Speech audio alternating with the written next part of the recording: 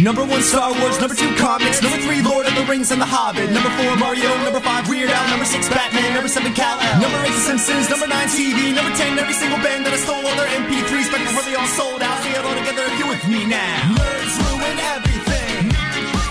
Say nerds ruin everything. Nerds ruin everything. Say nerds ruin everything. Hey everybody, welcome back to Nerds Ruin Everything. I'm Logan. And I'm Adam. And we're going to talk about what we watched. And we could talk about like the big news story that we didn't talk about last week, which was that they announced Mandalorian and Grogu movie. And yes, you're getting an Ahsoka season 2, which the way they left Ahsoka, if there wasn't going to be a season 2, I'd have been pretty fucked up. Oh yeah, like I would have been very upset if that was the if that was the case. I mean, do we want to just kind of get into the news of it all and talk Is it? I mean, I know it's news, but yeah, is it news? Like, or is it like really? Like I don't. It's this last gasp kind of feel to it. Of like, well, we don't know what else to do, so here's a Mandalorian and Grogu movie. Because everything else has been a non-starter. Like, everything they've announced is now not happening anymore. Like, yeah, I don't get it, man. I feel like this is the first big pivot from the Kathy era. Because I feel like this is John going, like, this is John, like, as soon as Dave took power, like, this is John, like, complaining that he never got a Star Wars movie, and Filoni going, well, I have heir to the Empire. Like, I have the heir to the Empire, and I guarantee you that's a trilogy now. I guarantee it's a trilogy. It's not just one movie, right? And they know, and he knows his dictum from Bob 1 is that Star Wars needs to go back to theatrical, because that's exactly what has been said. With this, this is like the kind of, after, like you said, like after the announcements of, Rey Skywalker's return, it did nothing, right? It actually created more chasms and criticisms than anything else. Like, it wasn't a goodwill, oh yay, we're gonna get another Rey movie. I mean, thanks, I'm JJ. excited for more Rey. I like the character. Mm-hmm. But, like, considering where we left that portion of the franchise, it's really hard to care. And also, added to, like, everything that was announced post that film, or right before that film came out, has not happened. Like, the TV shows have more or less happened, but film wise, like, I mean, what we have like 4 films that didn't happen. Yeah, at a minimum 4 films. I mean, if you count Ryan's trilogy, that's 7 films. 7 films that haven't, that, like, they keep on saying Ryan keeps on saying it himself, that like his trilogy is in development, which just basically is code word for, I'm going to get to it, but I have more important things to do, like more Knives Out, because I mean, and let's be honest, that is the case. Like, I know this sounds weird, but I'd much rather have Rian Johnson give me more Poker Face and more Knives Out movies, and swirl around in that universe that he created himself, than going back into Star Wars.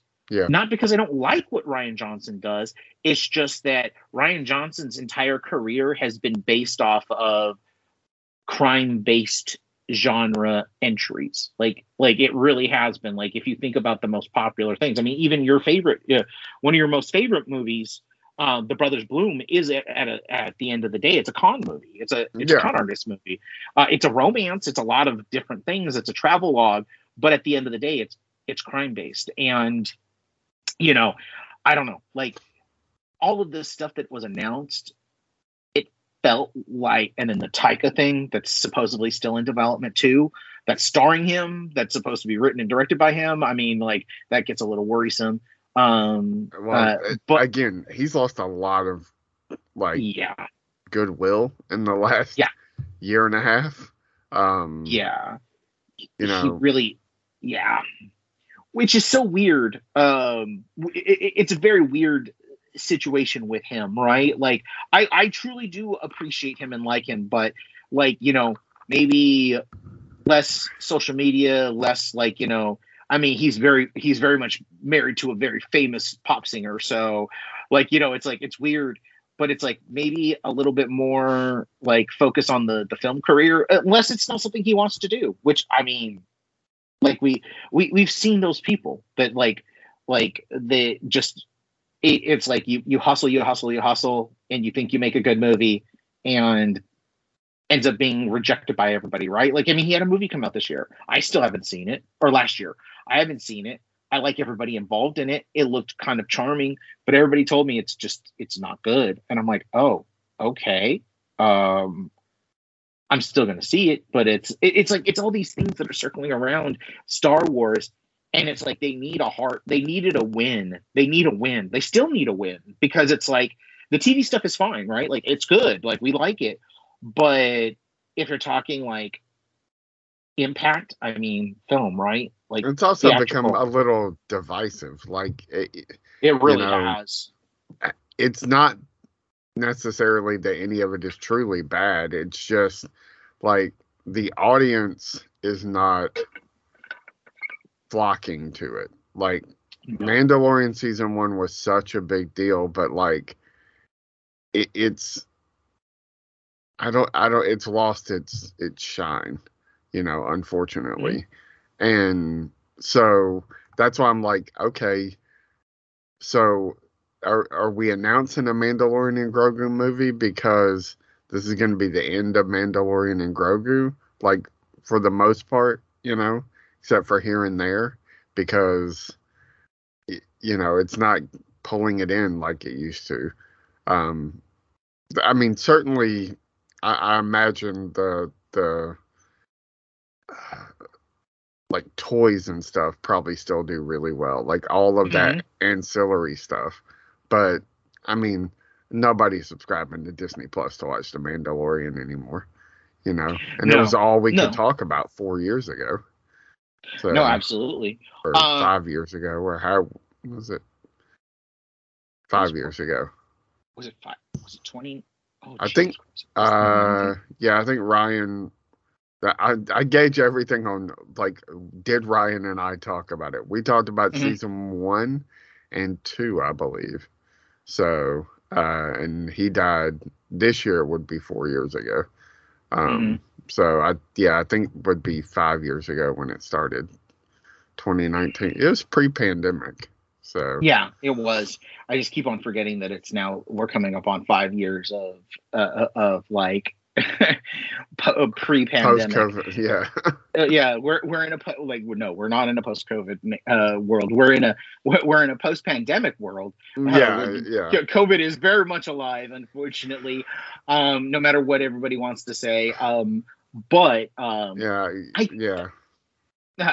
think that, like, going back to Star Wars and stuff, like, I honestly think it's like it really does feel like it's a Bob dictum of, I need Star Wars to be theatrical. I need you guys to, like, start doing this. Like, I need you guys to start making that push.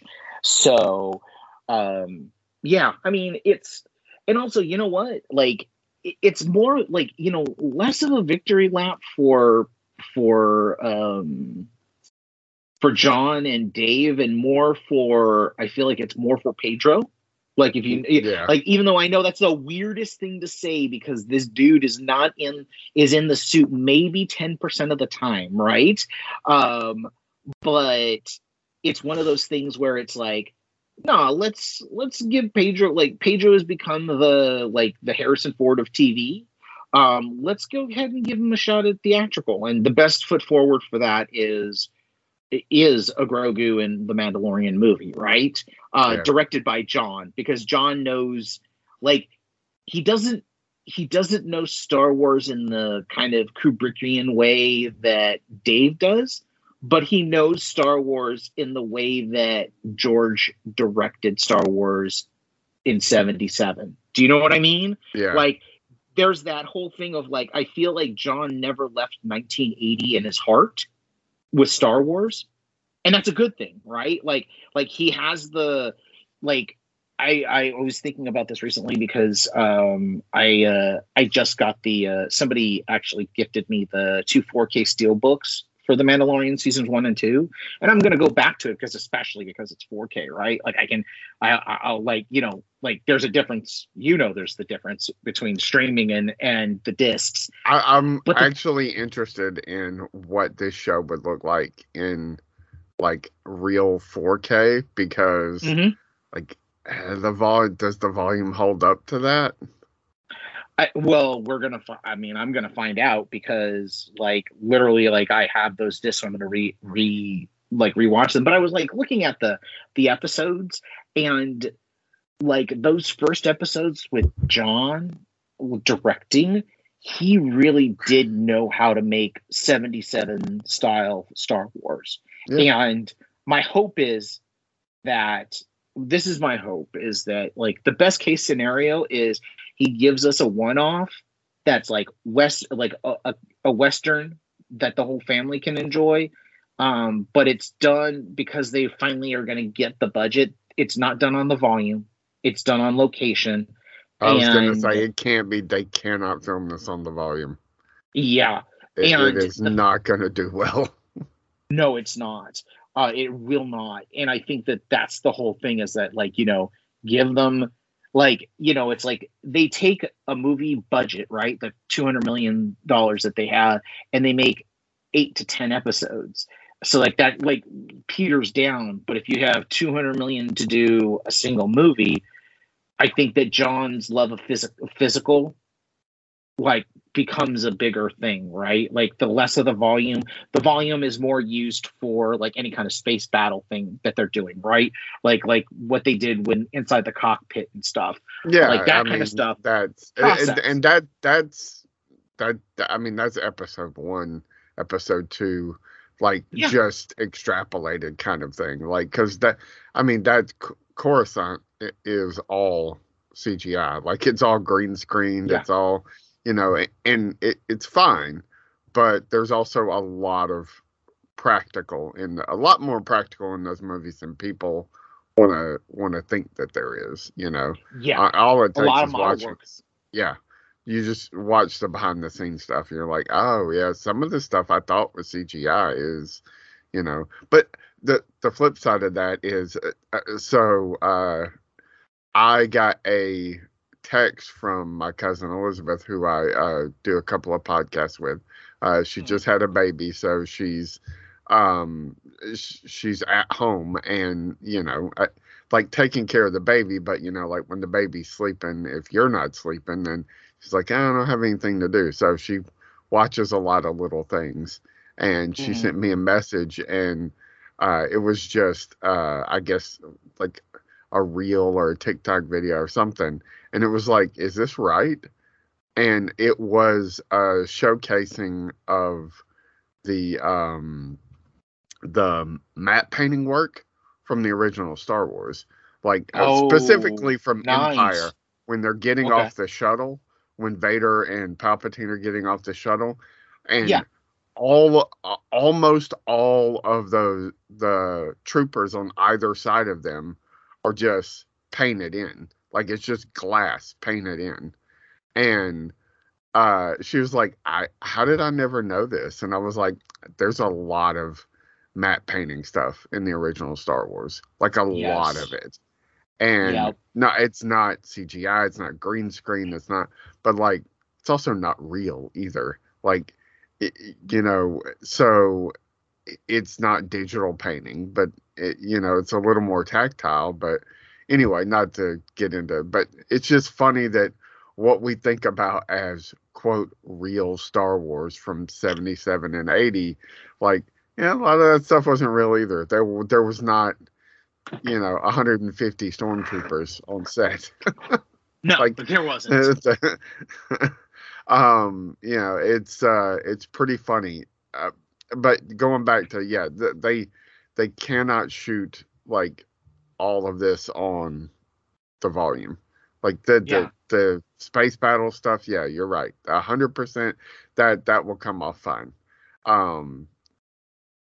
It's just the sets need to actually be real, because we all saw Ant-Man, and I didn't hate Ant-Man, but like you could certainly tell like this was all on the volume. So it definitely was. And like I'm hopeful that because John is such an adherence, like has such an adherence to like certain things, that we're going to get a certain kind of Star Wars film. That's my hope.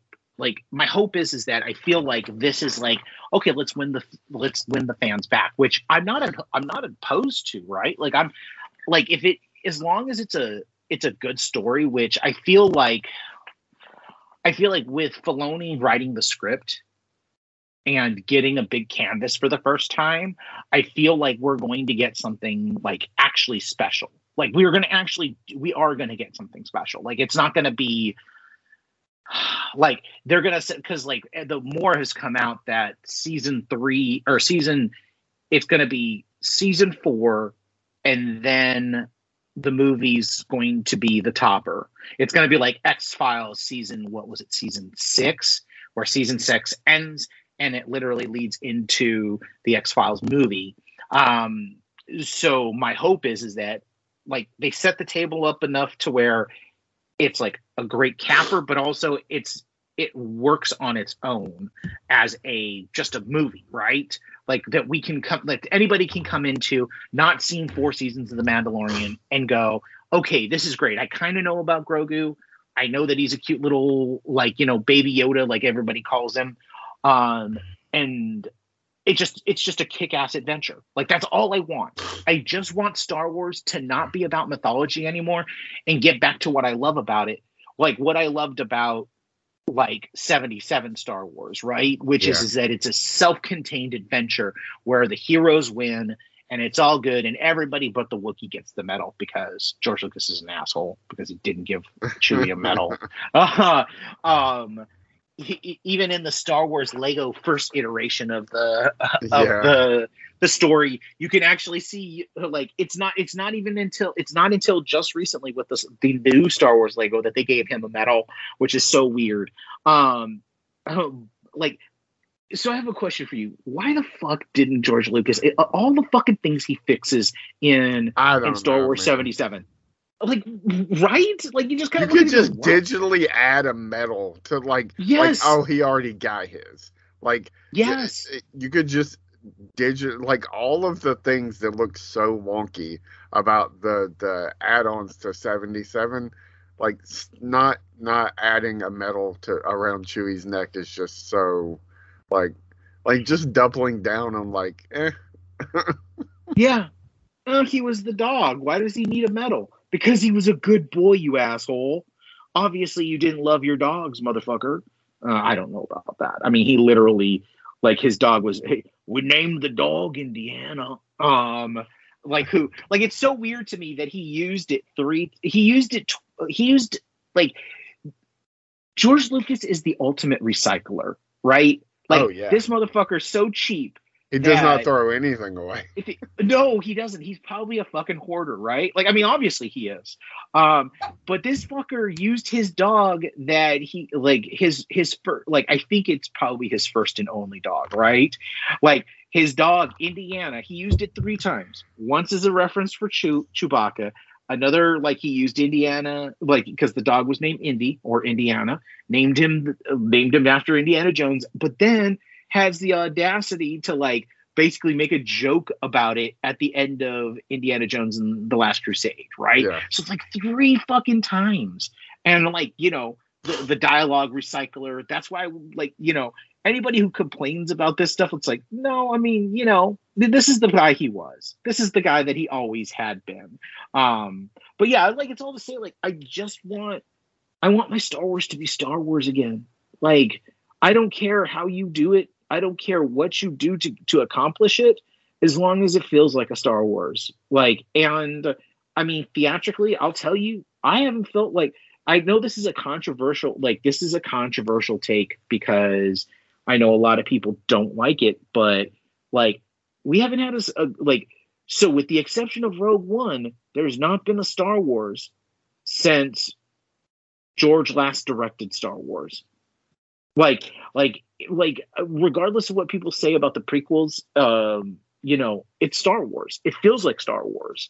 I don't care what you guys say. It does. Like, it feels like a Star Wars, and we haven't had anything since. Like, JJ's films feel like a photocopy of a photocopy of a photocopy. Like, in Multiplicity, we all know what that means. Yeah. And then Ryan is trying to do something. He's trying to lean into the empire of it all. And as much as I love that film, I'm not entirely sure some of the bends work, and it's more like you break things, like you've broken things. And then, of course, JJ's return and anything after, like anything else that like Star Wars related is just bunk. Like I actively hate Rise of Skywalker. Like I tried to watch it. And literally the first 10 minutes, I just was like, I can't fucking do this. I can't do this stupidity. When I think about it, I'm just like, what the that whole movie doesn't make any sense at all. Like it's just doesn't. So, and I know it's very similar to like what we're dealing with Marvel. It was like they felt like they were in a tailspin, and they had a lot of shit that they had to work around, like a big one being the death of one of the leads of the film. But it just, it would have been better. They were so like, nope, we got to hit our deadline. It would have just been better to delay the film another year and figure something out. I mean, yeah, but I'm with you. Like this movie, it has to happen. You have to stop announcing, like, going up to the podium and making these big announcements for shit that doesn't come to pass. Like, exactly. We can say what we will about Kevin Feige and Marvel, but for the most part, like the one thing he wasn't able to do was the Inhumans, and that's because Perlmutter was just like, yoink, I'm gonna do it. And so he went with the Eternals instead. But I mean, almost everything else like has either happened or is still on the table. Like nothing has just, like the DCEU. Like how many fucking movies did they announce? Where's our Cyborg movies, asshole? Yep. Like you announced all of these movies. We got Aquaman and Wonder Woman. We never got the Ben Affleck Batman movie. Like, it's like, stop stepping up to the podium without, like, you're just announcing shit without a plan. And like, at least Feige has a plan. It may not happen the way he wants it to happen because of things that are legitimately out of his control. But like he does have a plan, and when they have to pivot, it doesn't work out so well all the time. But he's still working on it. Like we haven't. When did Rise of Skywalker come out? 2019, I think. So we haven't had a Star Wars movie in 5 years. Nope. We have not. Okay. Yeah, 2019, at the end of 2019. Yeah. We haven't had one since then. I mean, I just want to punch JJ because I'm gonna be like, look, man, that was the last Star Wars movie my brother got to see. And that kind of upsets me. Gosh, you're telling me? Yeah, I mean, but it's also, it's not just the last one. It's a bad one. Like what the hell, dude? Like JJ, and my favorite part is that JJ hasn't directed anything since. No. Thank God. Like, I know that there's a lot of JJ lovers out there, but you know what? I'm not one of them. Like, I used to be, like, when he was doing, like, and that's the weird part is that when he was doing Alias, man, like Alias in the first season of Lost, like, I was totally on board. But then when he left Lost, because he knew, as soon as, like, he thought he was so, they thought they were so fucking clever, and spoilers for a close to 20-year-old TV series, like, he thought he was so clever, but then when everybody was like, oh, they're just in hell or they're in purgatory, like, he was like, deuces, I'm out. They figured it out. Like, Jackass, we knew it from the instant we saw this fucking plane crash. What are you talking about, bro? Like, we all figured it out. Lean into it or figure out something better. But guess what? He just jumped ship. And after that, it was like, oh, so you're gonna make Mission Impossible movies, which he didn't. He just made one and left. But to our benefit, right? Like, if he doesn't work, then Brad Bird doesn't take the next one and actually make something truly great. And then McQuarrie doesn't get involved, and, like, we don't get Tom Cruise's, like, third phase of his career or his fifth phase of his career, however many phases he has. But, like, JJ, and I'm sorry, like, I know that whenever we invoke that name, like, I get very, very upset, because it's just like, you're a fake magician, dude. Like, I can see the strings. We know what your games are. And I wonder why you haven't made another movie. Could it possibly be because you don't have any other tricks up your sleeve and we all know everything, and you're just going to have to make a good movie? Like, just a good movie, not an existing IP, not an adaptation.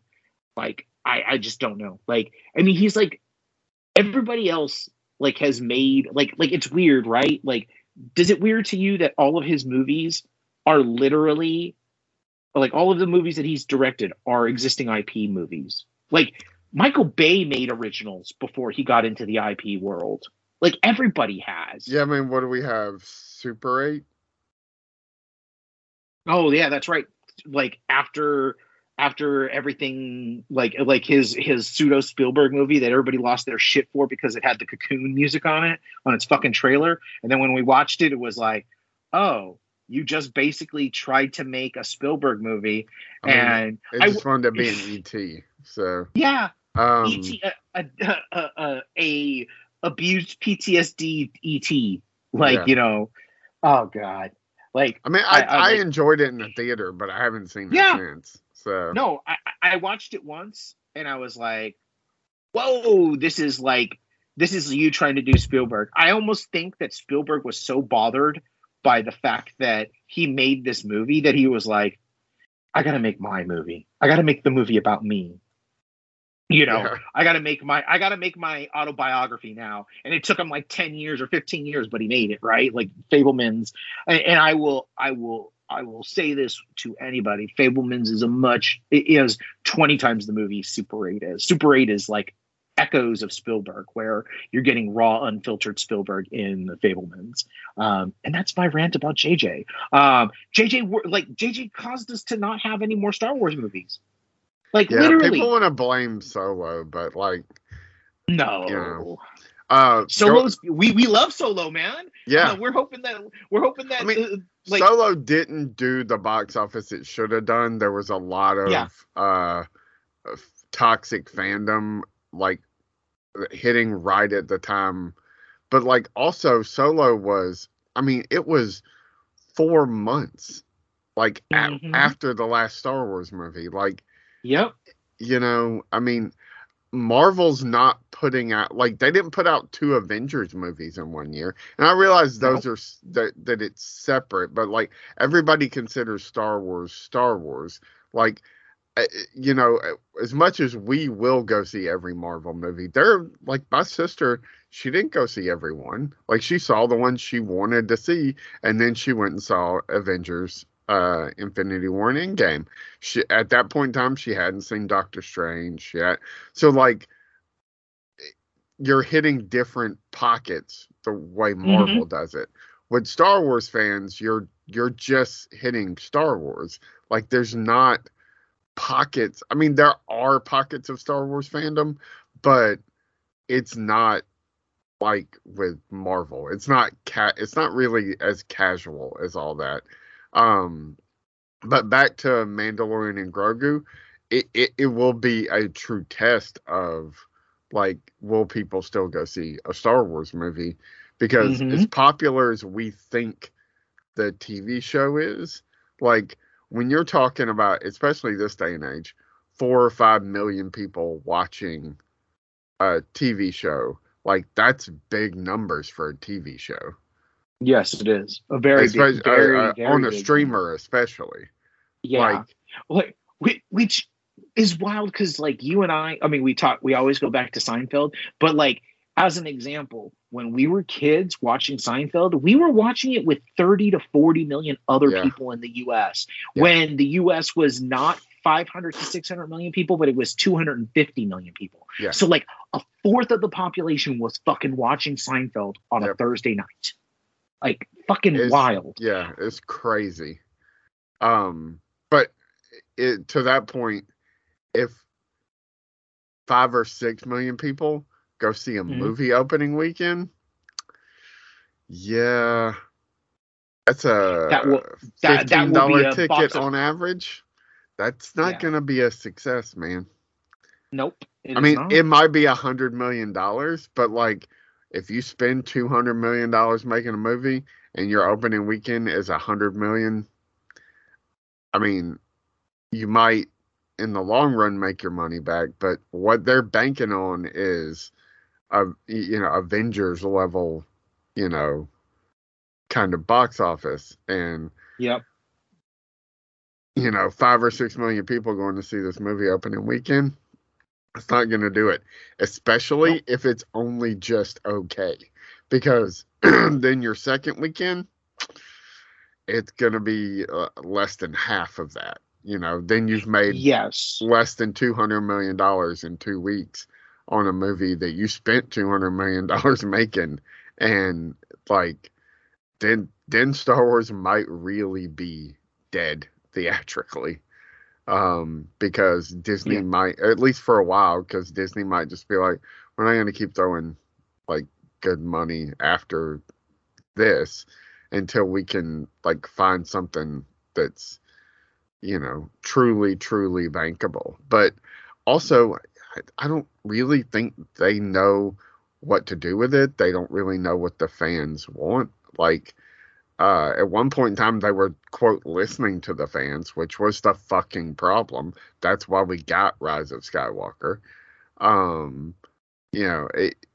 Anyway, we'll see. We'll see in what, probably 2 years, probably 2026. So, if it comes to pass at all, could also be another, like, dropped project in 6 months and be like, we kind of announced a movie, but it's just now we're just doing another season. It's fine. So it's going to be unfolding. I'm hopeful, but at the same time, I also understand the history. I mean, of course, we've been talking about this for quite a while. Like, we've been talking about Star Wars forever and a day. And to be quite honest, like, I don't know if it's anything other than just to try to, like, throw something at the wall, right?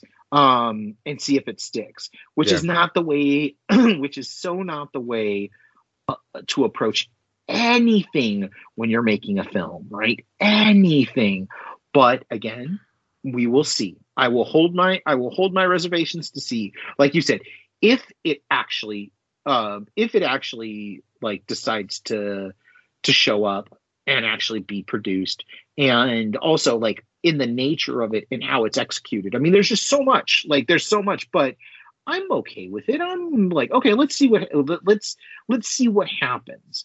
But that's I have a healthy bit of skepticism in regards to it, because this is not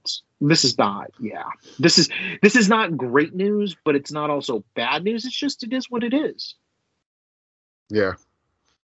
So we shall see.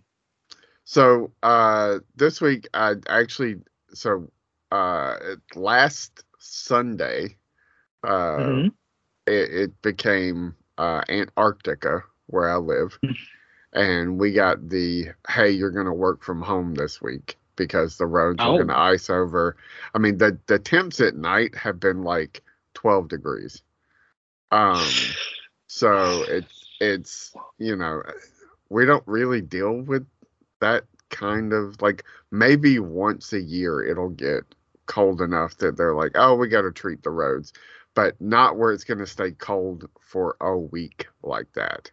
So, in uh, like a miracle announcement, I was just like, nah, they're going to try to twist our arms and be like, well, we really need y'all to come into the office, which is bullshit. But yeah, my boss sent out a message. It was like, if you have the ability to work from home, please do not try to come into work. Please work from home, because we're worried about road conditions and don't want anybody out there dying. Anyway, long story shorter, so I got to work from home this week, which meant, you know, nobody really looking over my shoulder all the time or me having to worry about like, it's kind of slow, which it was pretty slow. Hmm. Um, so I could like just throw stuff on. So I got to watch some stuff this week, um, for the first time in 8 or 9 months. Um, so I watched a few things. Two things we haven't talked about. One, there's a show on Netflix called uh the it's called Rabbit Samurai: The Usagi Chronicles. Yes. Have you And watched any of it? I have not because I just literally found out about it this week. Which, yeah, like, talk about an existing property that comes out of nowhere. Like, I was actually genuinely shocked. Like, I was like, what? Wait, what? Wait, this is something from my childhood. Usagi Yojimbo. How is it? Like, that's my first question to you. How is it? So it's pretty good. If you enjoyed, which I'm pretty sure we were both on the same page of the Gremlins Mhm. cartoon, where it's like, oh Yes. yeah, it's pretty good. Um, it's very much in the same vein of that. I didn't look Okay. it up, but I'd honestly be surprised if it's not created by the same people. Okay. Um, like animation wise, it looks pretty similar. Okay. Um, It has that kind of specific style. yeah. Uh, Okay. it's also it's steeped in that culture, but also set in a future timeline.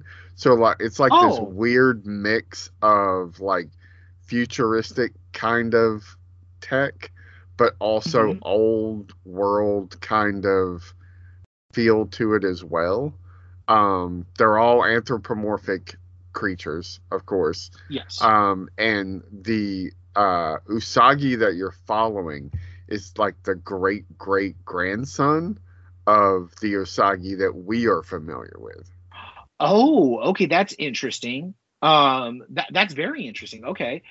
Does it have ties to the graphic novels that we read when we were kids? I think there's some vague references, but nothing major. Um, Oh, okay. there are 2 seasons out. I blew through both seasons. It's only like 10 episodes. They're 20 minutes long. It is very, very kiddish. Like it is aimed at, 8 and 9 year olds, which is, not that's not a knock against it. I knew that after the first episode.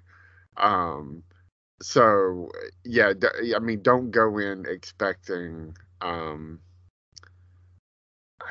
some kind of like it's not Miyazaki or anything like Yeah. that, which is also kid friendly, but it's not necessarily just aimed at children. Um, Yes. this is specifically aimed at children. Like the stories are pretty simplistic, but there's also some like really funny stuff, and there's there's this whole running thing in the second season where he is trying to be a better samurai, and part of that is learning to meditate. And it might only be funny to me, but I've also just finished this Brene Brown book, and she talks about meditating too, and how much she hates it, and she feels stupid doing it. But like, there's this whole running thing of where he's trying to learn how to meditate, and he's like talking to himself and like, this is dumb. I'm not doing anything. Like, that's great. You know, and it's like this whole running gag for most of the second season. It's not quite up there with some of the latest like Turtles stuff, which is kind of like not necessarily one for one, because Usagi was a little more spiritual than the Turtle stuff. But I'd say it's in there with some of that stuff that's like, oh, it's kiddish, but also there's some stuff for adults. I really, really enjoyed it. I don't think there's anything too deep there, but it's fun. So certainly something like if you just need like something light, like, oh yeah, I'll watch an episode of this. The other thing I watched was not light at all. I watched True Detective. Oh Jesus! Like, I've not, like, I was waiting. Okay, so I'm waiting. Like, that is definitely on my list, but I'm waiting until it finishes, because I know you should. Because I know how those True Detective seasons work. And I was kind of upset at myself for not waiting, because like, it's good. It's really good. It could go really, really bad, but watching it week to week is definitely going to mean I'm committed.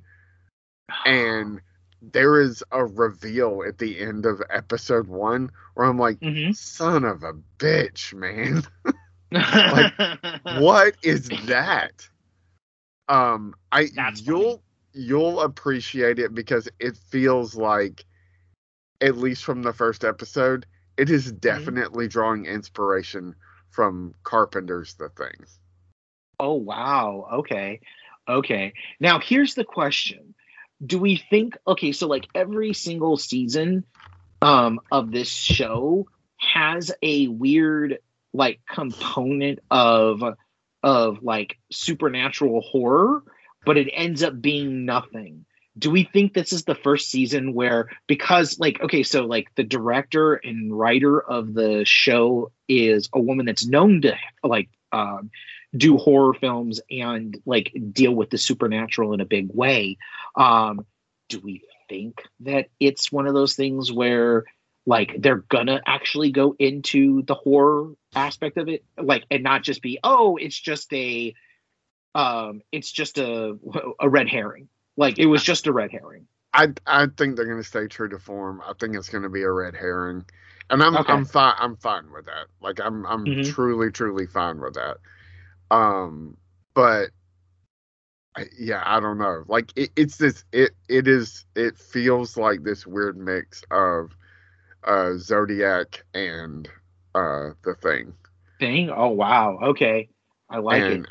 Like, it is. Like, it feels weird to say return to form, like, because it's been a decade since season 1, like, and we've just gotten the first episode of season 4, but that's how like shitty season 2 was, and season 3 was great. I think we talked about it when I watched it, maybe yes, with Mahershala Ali. Like, I really enjoyed it. Because I think I just watched it last year. Stephen Dorff was fucking phenomenal in it. But it's also like, you know, it is what it is. This feels a lot more like season 1, where it's just like, oh, what the fuck is going on? Like, you know, season 3 was like, it didn't really have, like, it had a hook, but it didn't have that true like supernatural like it was a little bit, but this feels very like, yeah, it's fucking crazy. Um, everybody in it is great. Like just Jodie Foster. I've not been excited to see Jodie Foster in anything in a long time. Yeah, I think that's a lot what a lot of people have been like, or what a lot of people say, because like it's just she's she has her interest, and some people love it and some people don't, and that's okay. I mean, she's one of our greatest actresses, and she's been on the spotlight. Like people really don't realize like Jodie Foster was a fucking Disney kid. Like, and Yeah. she's been around since the 70s. So that's like literally, that is 50 plus years she's been on the spotlight. So like when she decides to ebb and flow into something, it's like it's her interest, right? And it's interesting that she's going back to a procedural, because she made a very big point of not going ever back to the procedurals after she won her Oscar as Clarice Starling. Which, like, that's the kind of thing that you want an actor to do. Like, if they do something that great, right? Like, and she is like one of the greatest like heroines or heroes of all time, like is Clarice Starling, right? It's like, it's almost like you want other actors to do is something like that, like she did. Just like she just kind of like brushed the dirt off her shoulder. I'm good. I just like laid down the goat on you. So no, thank you. But like her coming back to this, that's the thing that made me like kind of give a pause and go, wait. So she's coming back, and like everybody's going to be comparing this to, or going to try to compare this to Silence of the Lambs, right? But she's coming back to this kind of this area. There must be something here, and you kind of all but confirmed that this is something very different, right? I mean, like the setting is different, but it sounds like this is something that's very much so a different kind of beast altogether. Yeah, and John Hawkes playing her. Like he's not her foil, he's more like her punching bag. Like Damn. it's really interesting.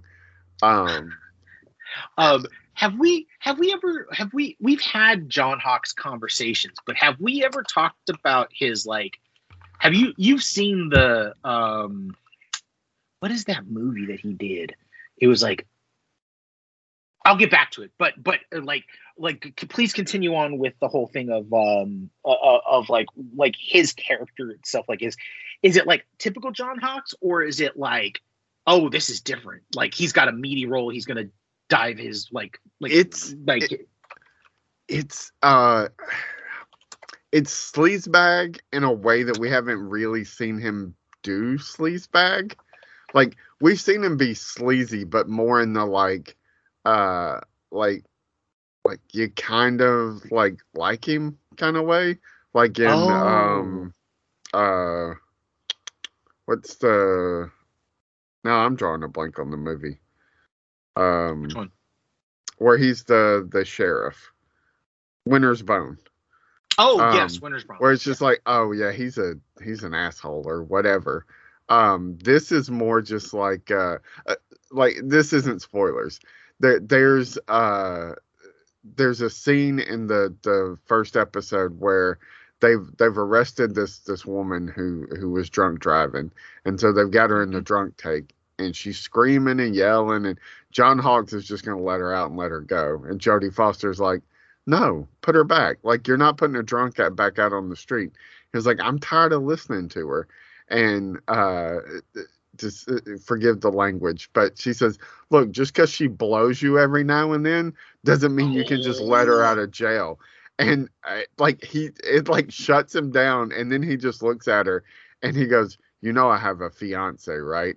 And Jodie Foster's character goes, oh yeah, you mean Olga or whatever her name is, your mail order bride? And he's like, she's not a mail order bride. Like, it's that kind of like sleaziness where it's just like, ugh. Like, this guy is like he's just, it's not that he's not a good guy, it's just that he's just gross.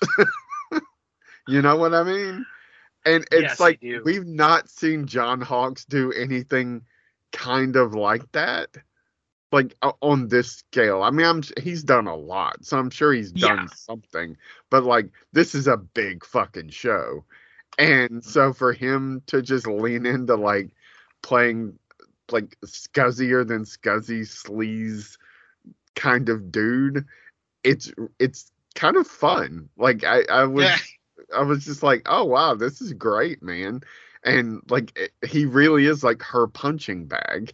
Like she just, she doesn't like him, but because they live in this fucking small ass Alaska town with like 12 people, this is who she's got. Oh man.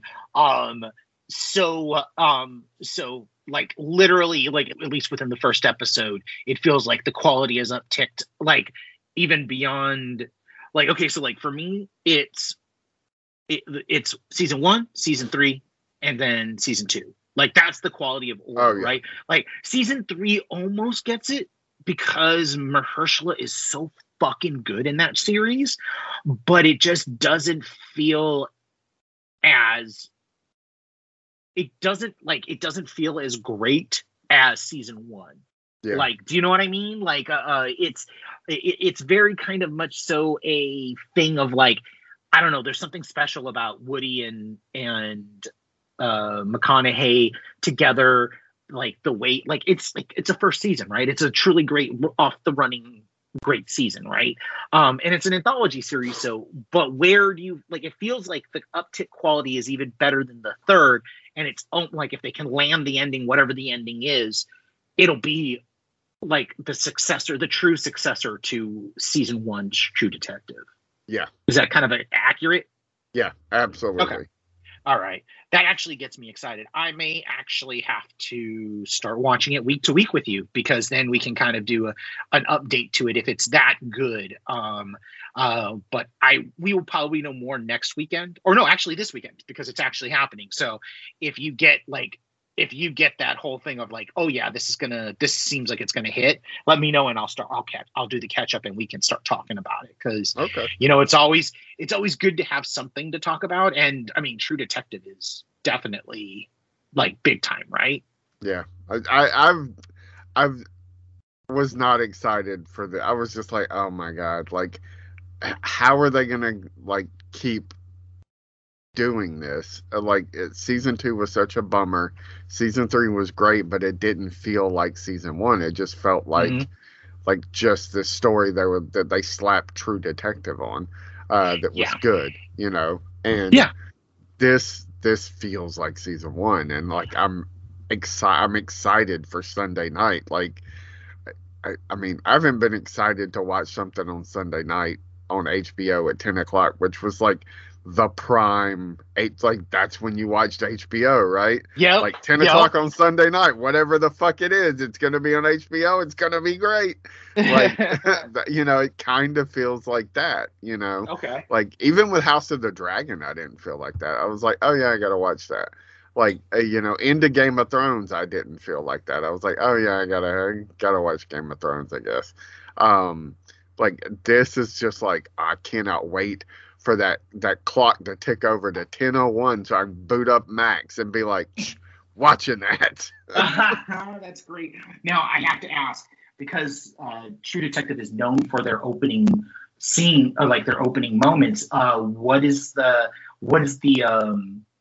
opening music sound like? Like is it like a pairing with this, or like, I don't know, like I'm always excited to see like what they do, because they really do lavish like opening moments, like the opening credits. Did they actually have that for that, or was that something that's not there and it'll be on episode 2, you think? No, I'm pretty sure it's there. Okay. I mean, it's creepy, weird, like just kind of like what you'd expect. Okay. I will say that and when you do get around to watching it, this was like the first scene of the show. Mm-hmm. Like I was just like, holy fuck, are they doing John Carpenter's The Thing? Like it's just like it's so creepy and eerie, and like there's something that gets said and I'm just like, what is this gonna be? I'm so excited for tomorrow night. Like, I get to watch football all day, and then I get to watch True Detective, and I'm stoked for it, man. Oh man, that's gonna be good. Okay, well then I will report back next week, because I'm definitely going to watch the 2 episodes. Yeah. With your record, like, now that you've you've definitely talked to me about that and stuff. I mean, it could jump off a fucking cliff, but it could. Like, the first episode, I think it's as solid as the first episode of the first season. Oh wow, like, that's saying a lot. Like, the quality level, that's saying a lot. Like, I really think it is. I could be off base. It's been a while since I watched it. Again, the season 3, the Mahershala Ali season, I enjoyed it overall. I was not locked in until probably like the 3rd episode of that show. Yeah. So, and I was like, oh, okay, yeah, like now I'm in. But this, like, immediate, like, from the first 5 minutes, I was just like, what is happening? That is great. Like, I'm super excited. Like, you giving it the kind of the seal of approval, it definitely makes me want to go watch it. So I will be reporting back with you. Did you watch the Reacher finale? No, I did not. This guy I work with will not shut up about it. He's like, man, watch it. I'm like, I'll watch it eventually, dude. I was like, but you pestering me saying watch it. It's not gonna get me to watch it. He will not shut up about how good it was. I love Reacher, but like, I have 2 episodes left, because I like to watch them. Like, they're kind of constructed like mini movies, so if you watch them like 2 or 3 in a row, you're getting like a full movie, like a little trilogy of movies. So like, I have that one and the the penultimate to watch. So I'm excited. I definitely am. I loved this season. It's as strong as it's actually. I feel like it's stronger than the first season, which is saying a lot. Like, it really is saying a lot, because like, that first season I really liked a lot. But it's all in service of, like, I kind of like to watch things in bulk. I hate watching one episode at a time. It's one of those things that just kind of like pisses me off. Yeah. It's like, it's the same reason why I haven't watched that. You've seen the previews for that the murder mystery that sit on the boat that stars I want to watch. Is it out yet? Yeah, it just dropped this on Tuesday. Okay, I want to watch that. Yeah, I do too. It dropped. It's like Hulu. Dropped 3 episodes, and then there's an episode every week for whatever 7 weeks or something like. Or like it's 8 weeks. I like Mandy Patinkin. Mandy Patinkin. I love Mandy Patinkin. Yeah. So I will watch him as a like, as a detective, as a prickly detective anytime. Yeah. It's basically, I saw an early review that was like, well, it's not only murders in the building. I'm like, yeah, but if it kind of hits that like scratches that itch just a little bit, like, I'm kind of in for it, kind of the Monk, Psych, like those kind of like shows that like I wasn't like fanboying out over, but I was like, I enjoy watching these. So like, they're kind of procedural, but it's not fucking Law and Order SVU. Like, yeah, if it scratches that itch, like, that's fine. Like, it doesn't have to be high art. No, it really doesn't. Like, it just has to be like, I feel like people have forgotten like like we talked about last week, like the double, right? Like the double is like the double and the triple has been forgotten. And I refuse to not have that in my life and not enjoy those, enjoy the ever living shit out of those. Because you know what, to be perfectly honest, like the first couple of episodes of Only Murderers in the Building wasn't they weren't a huge, they weren't like I think that people forget, like when we first started watching it was like, okay, so where's this going? Like, it was like, it's good, but where is it going? And like actually seeing like like they had to build. And I feel like that's what people don't like to talk about anymore is the build, right? Like the build up of a fan base. And it's like they just want instantly it to be great. And it's just not like that. Like, I'm sorry, but it just doesn't work like that at all, ever. Like in the history of things, right? Like you don't like something isn't great and you love it instantly and it's comfort food. You have to kind of has to be earned. At least in my estimation, right? Like, I don't know. But I mean, sometimes things are just like immediate, like, oh shit, that's a home run. Like, we're about to talk about one. It's somebody's first time, but most everybody involved, it's not their first time. But yeah, you're right. Most of the time, it's like a build, and sometimes it's not a build up to anything that is huge, in the sports vernacular. Sometimes it's a build up to hey, we made the first round of the playoffs and then got embarrassed. So sometimes you're the Dallas Cowboys. So. Yes, you are. Sometimes you are. Not often, unless you're the Dallas Cowboys. I kind of feel bad for their fans. Yeah. Well, I mean, my wife is one. So,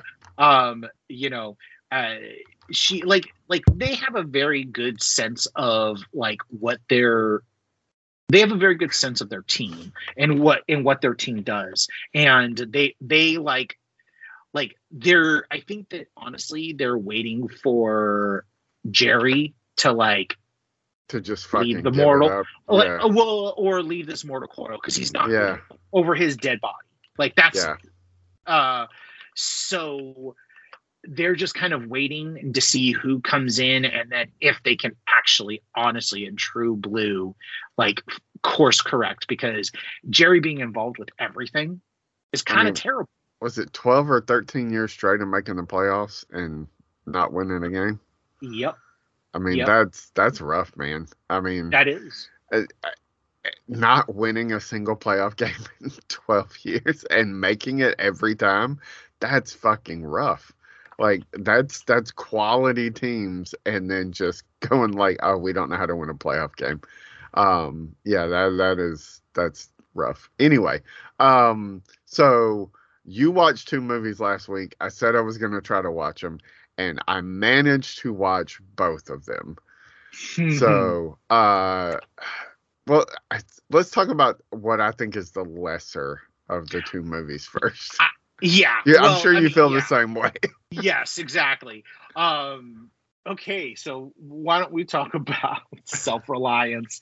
So my first big question for you is this, which is something that I think that was unintentional, is do we all think it's in his head, or is it actually happened? Because I have my theory, but I'd like to hear you before anything. I kept going back and forth. Like, I think the end, and spoilers for the movie, I think the end definitely solidifies that it isn't in his head, because otherwise, why is Wayne Brady there? Exactly. But I've also heard theories that Wayne Brady is a figment of his imagination and they're going along with it because they don't know what else to do. And I was like, that is a strong take. I'm not offended by it. I'm not saying that it's wrong, but at the same time, that's a big stretch and a big ask, because it seems like they're interacting with him, right? Yeah. Like they seem like, and then it's the Wayne Brady of it, like, because it's just a one-off joke that, it's weird because it's like this movie is so brash, but it's also really subtle at the same time. It's a very weird kind of like combination of like tones and shifts that it's dealing with. And you don't, like, if you're not listening, you don't really understand that line. It's a throwaway line about Wayne Brady, right? But then it pays off like fabulously because it's fucking Wayne Brady, right? Like it's literally Wayne Brady. It's like calling in a favor for somebody. It's like, we know why Andy was there, because Andy is there because he's a producer, right? Lonely Island guys are making this movie, or helping Johnson. But it's like, Wayne Brady, it's like calling in a solid favor for somebody, but it's the best kind of cameo though. It's like weird, right? Like, because it works, but it also like helps the plot along, so it doesn't feel like a gratuitous cameo, even though it is. Yeah. It's so I liked the movie fine. Mm-hmm. I didn't love the movie, and this is gonna sound weird. This is what happens when you have a movie written and directed by a guy who's really good at improv, who hires a bunch of other people who are really good at improv, and then they just make a movie. Nobody's sticking to the script. Nobody gives a shit about the plot. It's more about like interacting with each other in the scene. And like, I feel like a lot of, with Anna Kendrick and Jake Johnson, a lot of the banter and the like actually like them like laughing is them really laughing. It's not like, oh yeah, I gotta laugh at this joke in the script. Like, it's literally just take after take of them riffing until one of them breaks, and then it's on to the next thing. Yeah, it's fun. It is fun, but like, it kind of meanders, and not in a terrible way, not in a like this is boring way. It's just, you know, it's like listening to a podcast of, well, I would probably like listening to us talk. Where it's just like guys that like just go down a rabbit hole where they're just talking about, you know, like just whatever. There's no real point to it. Like, which sucks because the premise of the movie implies that there's going to be some kind of like point other than, but like it just winds up being what it is, you know. It is a comedic take on the game. Yes. And, or Hard Target, or yeah, any of those man-hunting movies, right? But like, at least with the game, I mean, people might hate me for this. I don't think the game is as great a film as a lot of people think it is. I think it's fine, but there is a point to all of that, you know, about like appreciating the life that you have, not taking things for granted. Like, this movie never really leans into any of that. It kind of is just like, oh yeah, but on to the next funny bit. It's like just a series of like sketches, and it's fine. It's just not. I was a lot more hopeful for it than what I got out of it. I do think the bits with the cameos are all really, really good though. They really are. Like, I liked it a lot more than you did, but it was still a WTF movie. Like, do you know what I mean? Like, it was like, what the hell is going on here? Like, literally, what the hell's going on here? I don't understand anything in this movie, like why they made the choices that they made. Like, but the ninja stuff is really funny. Every single time it's funny. Like, when it really is. Like, it really, like, I just kind of continue to like what, like, I continue to think about that, especially with the guy who plays Argyle from Stranger Things as the main PA ninja. He's fucking great. Like, and he gives credence to like all of those people that like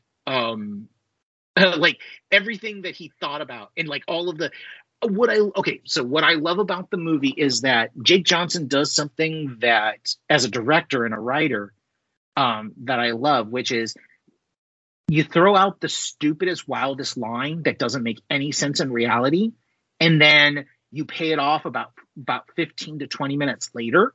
Yeah. With the actual thing that they're talking about.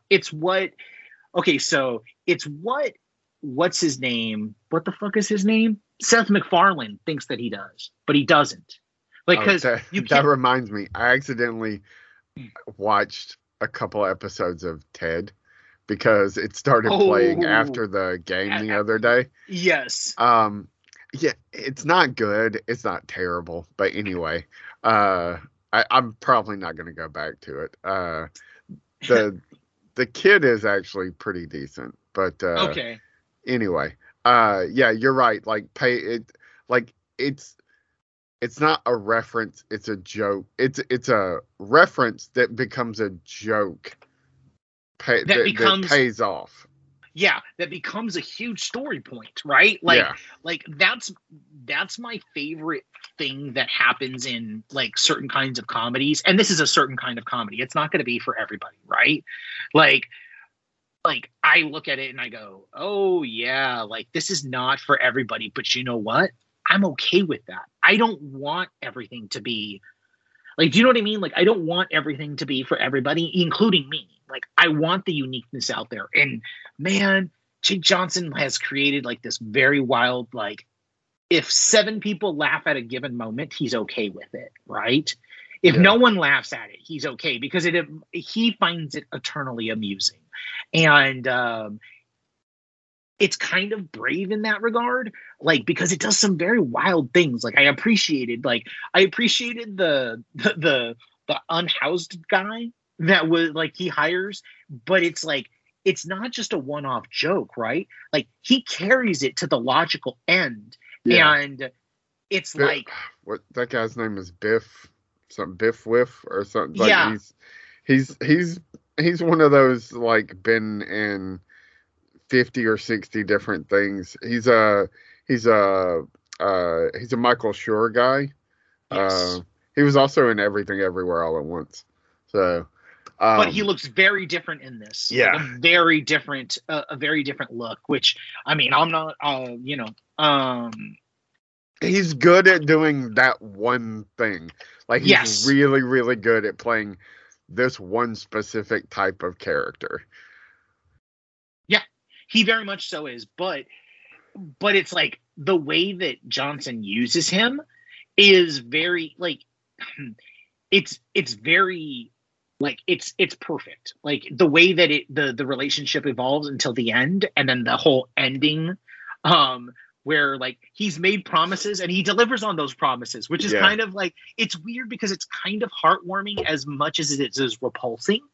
Like watching Jake Johnson like fight with his family, there's too much reality in that, if you know what I mean. Like if you've ever gotten into a fight with your, I mean, I know you have sisters, so you've had those weird arguments with your sisters that churn into this weird septic thing that no one should be allowed to listen to other than your family, right? Like other than your closest family members. Like there are those arguments that shouldn't be had with like, or that aren't had with anybody but your family, and you don't talk about them with other people because they are just so like when you think about it later, you're like, man, I was kind of a psychotic. I said some fucking nasty shit that I shouldn't have said, but it's family, right? And he gets that dynamic. He gets that trashy dynamic.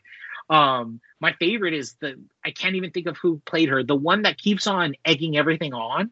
She's like, oh, I want to see this. Let's go ahead and do this. Like who is just in complete disbelief and just egging her brother's supposed mental break on because she just fucking around to find out, right? She's like one of my favorite side characters that come out of nowhere. But yeah, it's one of those movies where I don't think we've ruined it because we've not really talked about the plot other than to say it's like, you know, it's a man being hunted film. I mean that's the literally the extent of it is like it's all you're literally become like you're watching it just to see the jokes, which it sounds like derivative, but like because again I did enjoy it. I enjoyed like the little bits of humor. I mean there's a lot of humor. It's just like a little bit here, then a few minutes, and a little bit like it's all a little bit different, you know. And you know, but there's no major emotional thing to it. It's just like, oh hey, yeah, like you're like maybe your life. I guess it's kind of maybe your life isn't as bad as you think it is, but like it never drives that point home. And in fairness to Jake Johnson, maybe that's not the movie, because I sat down thinking, oh, this is the kind of movie it's going to be. There's going to be some catharsis to it. There really isn't. But maybe that's not the movie he wanted to make. So that's on my expectations and not necessarily his delivery. Because, I mean, the movie it's perfectly fine. Like, it's very enjoyable. I really like Anna Kendrick. I was kind of disappointed that her storyline doesn't really go anywhere. Well, and it's also it's okay. So, like, spoilers, guys. They really should have had her be a part of the situation. I agree. Like, it does not help anything, and I guess that's where he wanted to go, because you think they're going that way at one point, yeah, and then it's all just this misdirect. But then the misdirect, like, she literally just like pieces out of the plot. Like, I appreciated that story point. Like, oh, that's interesting that she was just like, oh yeah, I was really fucking bored, and I was like, oh, this sounds like it might be fun. So, I appreciated that, but like, then she's just gone for the most part. Like, I mean, she does come back kind of, sort of. But it's like there was winds up not being much of a point. Whereas like, what was the Lonely Island movie from last year? Or year before last? God. The one, it was on Hulu too. With Andy Samberg. The time travel. It's the time travel movie. Gosh, what is it called? That had Palm Springs. Yeah, Palm Springs. That had a real, like, I mean, I hate to keep saying catharsis, but like it did, where like these two people wind up like meaning something to each other. Yes. And I thought that's where they were going with it, and it really wasn't. And it's fine, but like I think I'm with you. I think it would have been more interesting had like that is she, isn't she part of the deal here, like would have played out that like, oh yeah, she was in on it or whatever, yes, and you can still have like, oh, I was in on it, I was doing it for the money, and like, but it turns out like you're really charming, I really liked you, like I'm really sorry, like, but they don't do any of that, which I mean maybe is to their credit, like, yeah, good for you for not taking the obvious route, but it also doesn't really lead to anything else. No, it really doesn't. And it's a good hangout movie. Yeah, it really is. Like as long as you're like like, it's weird because it's like these terrible characters, right? But you're okay with them being terrible because that's just who they are. It's not like ugly for the sake of ugly. It's just like this lived in. It really feels like people kind of suck at their core, right? Yeah, like, but there's nothing wrong with that. Like, and it doesn't make it a point to be like, oh, well, Jake Johnson is the hero. I mean, he's just as fucking stupid and fucked up as his family is, if not more so. And it's just like, it's kind of this wild ass movie where every decision that it makes, you think it's the wrong decision, but it's actually turns out to be the right decision for this movie, right? Yeah. And what I like about it is that it really does feel like for me, and it's something that I feel like it's perfect to transition into, is that it feels like a movie that would have been made by one of my favorite, Elliot Gould, in the 1970s. Like, think about it. Like, if it was like this movie, if it was made 50 years ago, it would have starred Elliot Gould, and it would have been directed by Robert Altman, because it's that kind of weird, vibey. Like, I'm not going to do exactly what you think. I will have one scene where it becomes very scary for him, but then everything else is just all a load of bollocks. Like, we're taking the piss out of this kind of genre film, and I'm making a I'm making a character study out of it. And that's what I loved about it, is that like I have to respect a movie that goes hard on its perspective, but also doesn't give me any of the stupidity of a current era movie. Because like I don't like, what I don't like about films right now is that they make movies about terrible fucking people. It's the same thing with TV, right? They give me terrible fucking people and they make them funny, but they're so abrasive in their funniness. It's like they're writing themselves and they don't know how to write people that are genuinely at their core human. To which I'm going to say that the next movie that we're going to talk about, which I feel is a good transition to talk about this movie, is a movie about terrible people, but at the core, they're so fucking human. And we know these people. And it's like, it's just this like magic trick that Alexander Payne has like created. And it's like, it's almost like, give Jake Johnson 20 years and he will somehow get to the Alexander Payne version of whatever he's doing in comedy, because it's there. The antecedent is there. It's like, I don't hate any of these people, even though they're terrible people. They're just existing and it's kind of fun to watch them, but they're not abrasive like most movies have, like most modern movies. Like, oh, we're going to make a movie about a terrible person and they're going to be unredeemable. And we like it because it's great. And you've never seen this before, but it's like, but yeah, I have to understand what they're doing. Yeah. And yeah, so like you watched The Holdovers, like I just watched it last night. And okay, so like we have to preface this, right? Because like I saw it after I saw it after some of the big hype. You saw it after multiple wins for Giamatti and this cast, and it's like the tidal wave is coming, and it's like this is like, you know, if you didn't like Oppenheimer, The Holdovers is what you're going to be rooting for, kind of like advertisement bullshit that, like, you know, can't we just exist in a world where it doesn't have to be a competition, just all great films are great films. But anyway, what is your initial like big theory thoughts on The Holdovers now that you've seen it?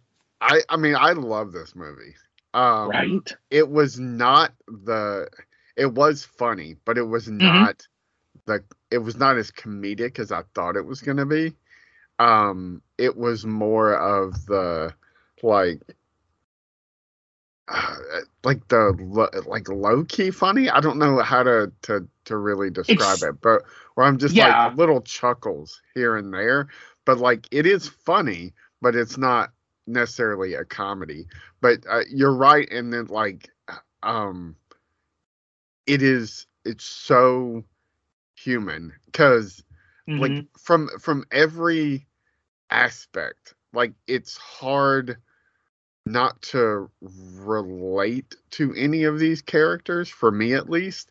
Like I was with the kids more or less, you know, like this guy's being a little harsh on them, but also like this guy, like, you know, he needs something in his life that, like, he's definitely lacking some human connection that he's shut himself off from.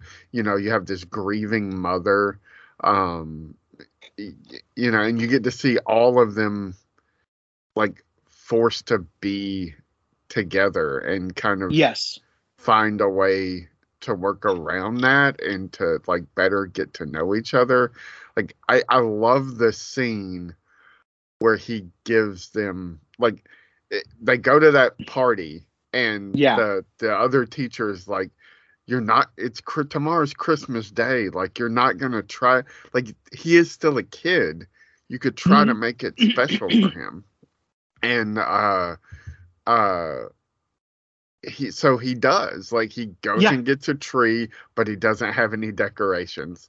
And then he wraps gifts, but like he gives them both of them the same book that he thinks is very, very important, which I get, like, his desire to pass that on, but like also you see later at the end that he literally just has a box of those books. Yes, the Marcus Aurelius book, which is so great. It's both like that payoff is so Billy Wilder because it's like the it's like both funny, but it's also super sad. Like it's like the saddest thing in the world because of how it ends and where he is at that moment. But you manage to put a nice little exclamation point that makes you, like you said, it's a chuckle, but at the same time, it's such a barbarous chuckle because it's like, oh, that shit's funny. Yeah. Oh man. But he's still leaving and he's like, he's done this thing for this kid and it's like, but it's still funny. And it's like, it's that balance like I find in Billy Wilder films or Hal Ashby films where it's like, it's so morose. Like the entire movie is very morose, right? Yeah. But it has these pockets of pure joy, humanity, comedy, anger, but it still manages to be morose and not maudlin, not like you're sitting there. It's like you're not sitting there going, "Fuck my life." It's almost like this is what life is. This is life in all of its weird complexity. The scene at the party where he's talking to the other teacher and he's like, you can see like he's getting not like super hopeful, but like, oh, I'm making a connection with this woman. Yes. And she's like, oh, hey, excuse me for a second. And she gets up and walks away. And then her boyfriend walks in that you didn't know that she had, throws her arms around him and just gives him this long kiss. And then it cuts back to Giamatti and he's just like, of course, and he's trying really hard not to let like that bitterness about everything get to him. And then like they're always on him about how harsh he is with the students, and like you can kind of say it like these kids are dicks, like that. He's right. He's like, they're all privileged assholes who think that they just have a free ride, and our job is to try to make them into like the people they really should be. But the other side of that is when they go to, where do they go, to Boston?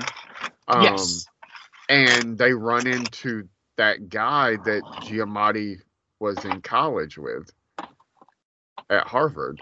And you find out that he was expelled from Harvard, for successive, like it gets crazier and crazier why he got expelled. You're like, oh, he was expelled for cheating. Nope, didn't get expelled for cheating. I ran him over with my car, but it was an accident. And like, that's funny, but also like recontextualizes why he is the way he is with these kids. Yes. Because one of those privileged assholes cheated off of him, accused him of cheating. And now he's just like, this is the only thing I can do. It's, he does feel at home there, but he does also feel like resigned to this fate of teaching at the school. And because they punch down on him. Like, that's the thing that I love about this movie is that it never makes it a theme, but it definitely like gives you this thing of like, there's a reason why this guy is an asshole and why he does, like, the trauma behind it all is kind of it's like hurt people. Yep, exactly. But the kid, all of the kids, I'm sure, have something like, but we really only get into his like reasoning, and like they go visit his. Well, first he says his dad is dead. And then, you find out that's not true. And, then we're visiting his dad in this institution. And it's just like, holy shit, man.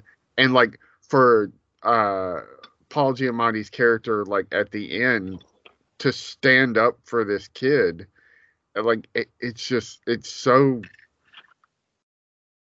just great. But it's not just him standing up for the kid. It's also him, like, saying, I'm no longer going to resign myself to this fate, even though I'm comfortable here. Like, you know, he does it for the kid, but he's also doing it for himself because this is the only way he's ever going to break the cycle that he's in. Like 100%. Like not only the cycle, but the hate. Like for himself, like the self-loathing of himself. Like, because there's a lot of, like, once you get to that point where you, like, the Boston trip happens and he explains what happens, what happened to him, you know that it's all self-loathing. Like, everything about it is self-loathing, and it's a cycle. And he, like, at first, when I first watched it and I saw he goes in and you know exactly, like, Payne's approach to it is perfect because we don't need the speechifying. We don't need the scent of a woman. I would have burned this place down. We don't need that. He shuts the door and it's behind closed doors and we know exactly what happens. We know that what he's going to do. Like, even like there's no tension in it, right? Even though it's not there. It's all what's unsaid, right? Like there doesn't need to be it. But like when he comes out and you realize like the weight of his decision, but it's also like you look at it and you go, he's changed and he knows he's changed and he's done something for somebody else. He's done what a teacher normally should do at their greatest and he's never done before, which is he's taken the bullet. He's gone in front and he goes, no, this kid deserves a chance. Yeah, you guys are a bunch of assholes and you think that he's not like he should be sent off to military school and he's something to ignore, but he's not. He's your fucking child and he should stay here. And it was me that did it. And it's a very wonderful moment, right? Like it's like, it's this, and it's not played that big. It's not played like in normal, like in those Oscar baity movies. And I think that that's what makes this special is that it doesn't lead into those stupid tropes. The only thing that you get is, and you know, like this is how you know, and it just kills me. It kills me. I've seen it twice now, and it kills me when he says it. He goes, "You look at this eye. This is the eye," and you just fucking like. It's just like, fuck. Like if they ended on that with him just walking away and credits rolled up, it would have been a different movie. But it would have been like I would have understood if they went that way. But it doesn't go that way, and it's not jaded, and it's not. Like for as sarcastic and kind of like what it feels like as a jaded movie, it's like the reason why they have that additional point in the ending is it's hopeful. It's tenuously hopeful. It's real hopefulness, right? Like he's going off to someplace different. His time here is over. He's finally been released from prison, the prison of his own making, right? Yeah. I mean, it's. I was not at all after watching. I was like, yeah, of course Giamatti won. Like, this is such a fucking great performance. But also, his name's Dominic Sessa, the kid. Yes, Dominic Sessa. First film, and this is what I was talking about earlier. Sometimes somebody like steps up. First time out, fucking just nails it. Like, just out of the park. Like, he's so good. Like, just... I mean, we were talking about Star Wars earlier, and that movie is filled with a lot of... All those movies are filled with a lot of people who are pretending to be younger than they are and trying to be angsty as fuck. This kid... is it? Yes, like he's it. He like if he doesn't get like I keep on thinking about it because he hasn't been nominated. It's and this is not taking away from Giamatti and Joy Bryant. I can't remember her last name, but it's not to take away from their monster performances, and they absolutely should both win. But this kid has gotten no love from awards. And I almost hope that the Academy doesn't just sees this movie and goes, oh, this fucking kid too. Let's go ahead and give this kid a nomination because the work is so fucking accomplished. The work is so like he is a part, like it's a trio, right? It's a trifecta in this movie at a certain point. Oh, it starts Divine. You're talking about Divine? Yeah, Divine. Yeah. Divine Joy. She's so fucking good in Only Murders. She's good in everything, but every time she shows up in Only Murders, I'm just like, I love her. Yeah. Well, what the fuck are you doing? Yeah. The fucking, like, every time, what the fuck are you guys doing? Like the reality check. I love her. And she is so good in this. Like the scenes around the TV are some of my favorite of the year. Yeah. Because it's just watching the dating game. She's like, what is this? She's like, you don't know what the dating game is? He's like, lonely is an aesthetic I really like. Or being alone is an aesthetic I really like. Yeah. But Dominic Sessa, like from the moment you meet him, it's like there's just this quality where it's like, okay, so this kid isn't going to be a star. He's going to be a fucking actor with a capital A. Yeah. And like, I will say one thing that I really like, the thing that I feel like nobody's talking about is how unexpectedly delightful the path the movie takes in its 2 hours and 20 minutes, because it's all about like, it's a hangout film. Like we were just talking about like how Self-Reliance is a hangout film. This is a kind of a hangout film because once they get to the crux, like the first 10 minutes is just the setup, right? And then once they get to the setup, they like, it's like when the kids start moving into the because there's more than one kid, but we're not going to tell you, like, I feel like this movie deserves to be like enjoyed. That surprised me. It surprised me. Right. But I thought this was going to be more about like the kids versus the adults kind of thing, or like whatever. But I was shocked at the way it all played out. It's the scene where the kids are running around outside the school and they're coming back and those guys are taking the Christmas tree and they're like, where are you going with our Christmas tree? I'm like, that is so fucked up. The school sold it back to them. Yes, it sold it back to them and they're going to sell it back over. But I mean, that is such a 70s fucking thing, right?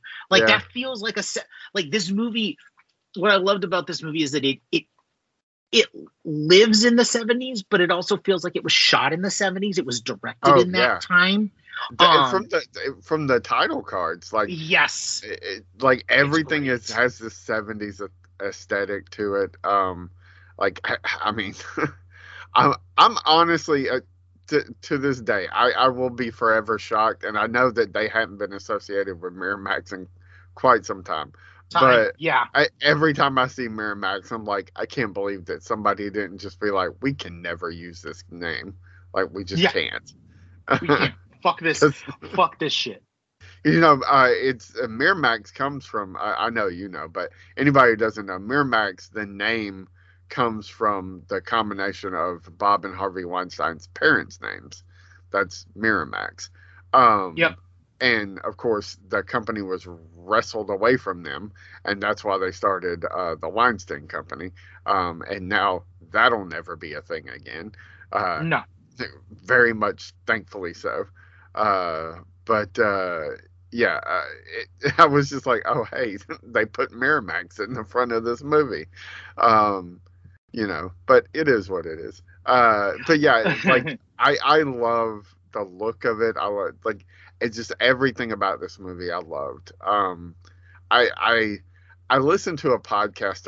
Another reason I was like, you know, I really do need to watch this is I was listening to another podcast, and this guy was going on and on about it, and he said it's officially become one of the movies he's added to his watch at Christmas list. And I was like, oh, okay, so it's going to be that level of my Christmas movies tend to be more on the like fun, goofy level. And I mean, this movie is fun, but like it's also like very like heart-wrenching too. The only movie I watch at Christmas that falls into that category is Love Actually, and I only watch it once. I watch it one time every year, and that's it, because that's all I can stand.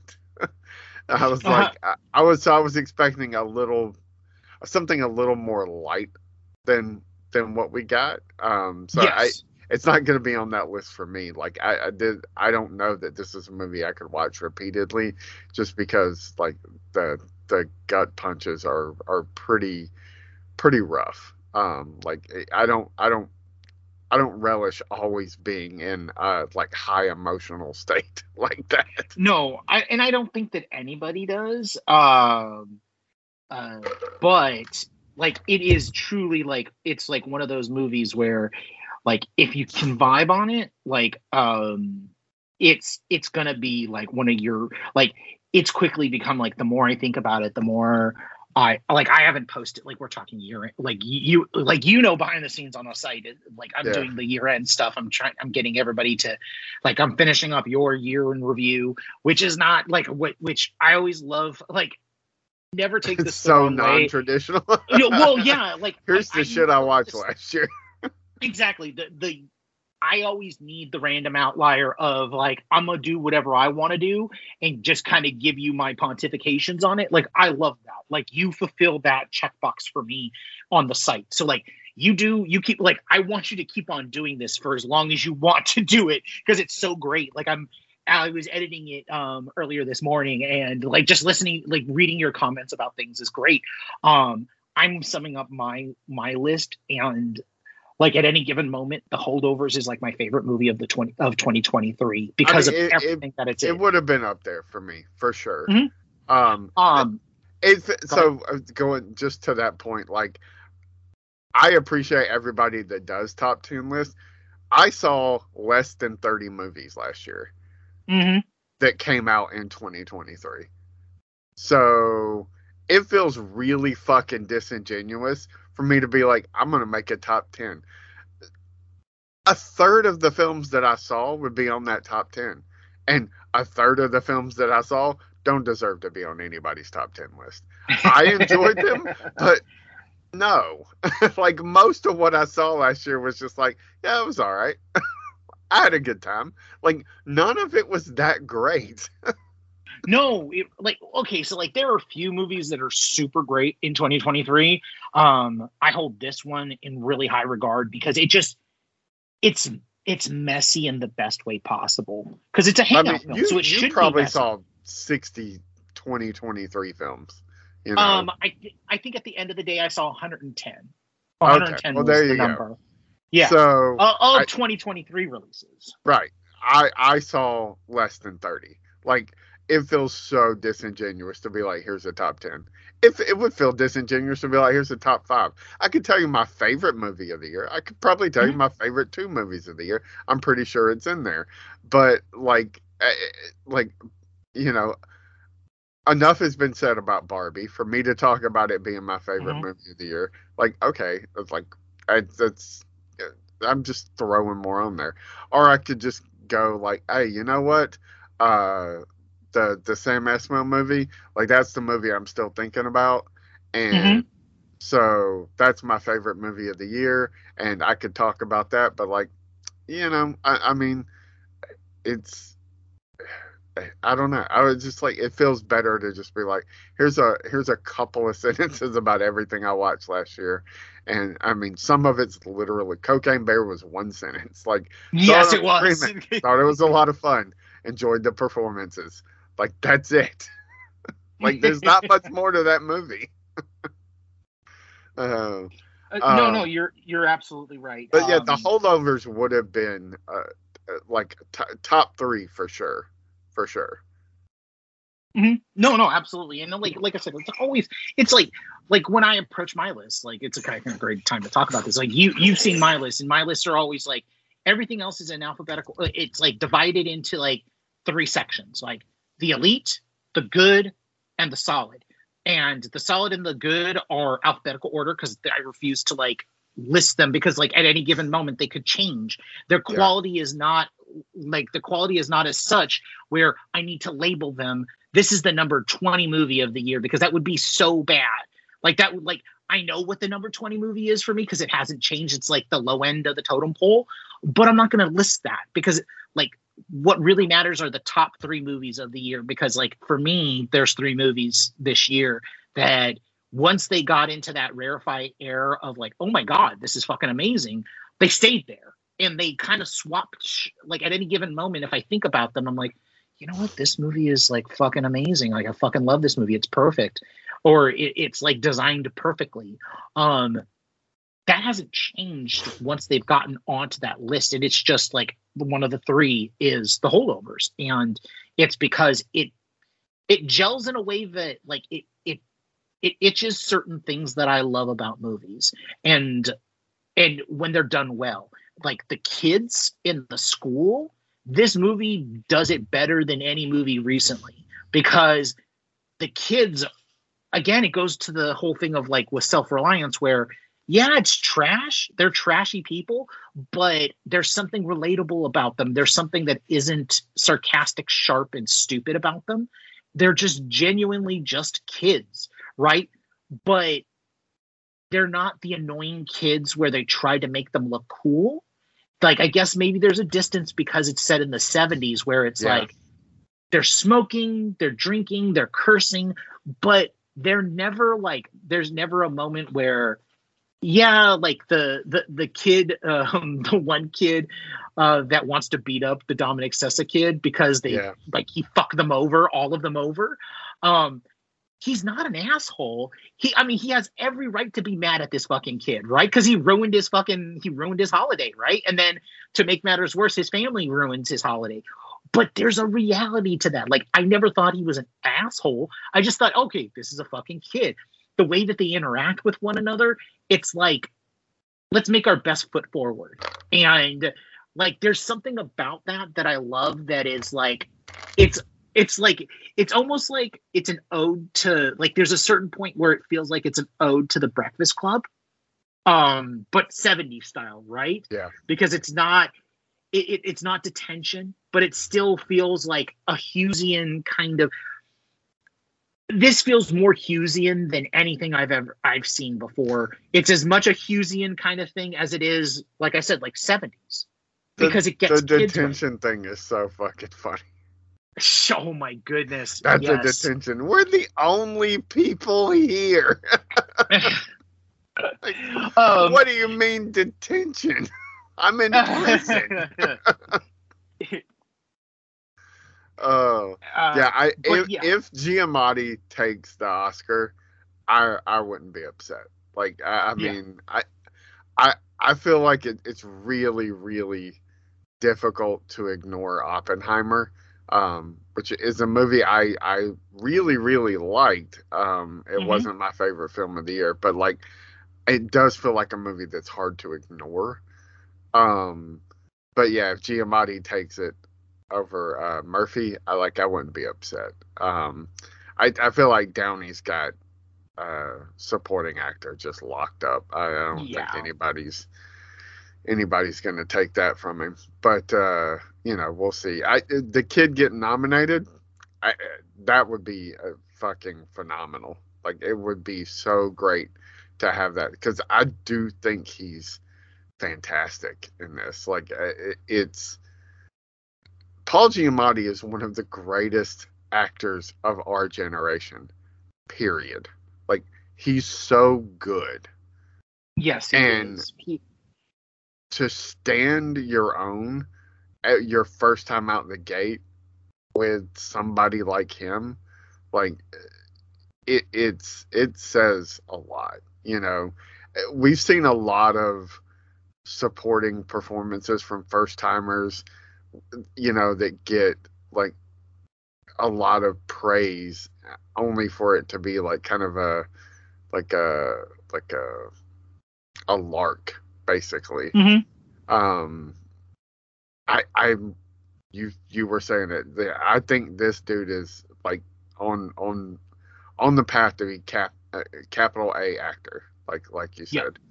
I mean, he might wind up with some like detours, some Adam Driver-esque like Star Wars detours, but oh man, I think he's that level of just truly, truly great acting, and I can't wait to see what he does next.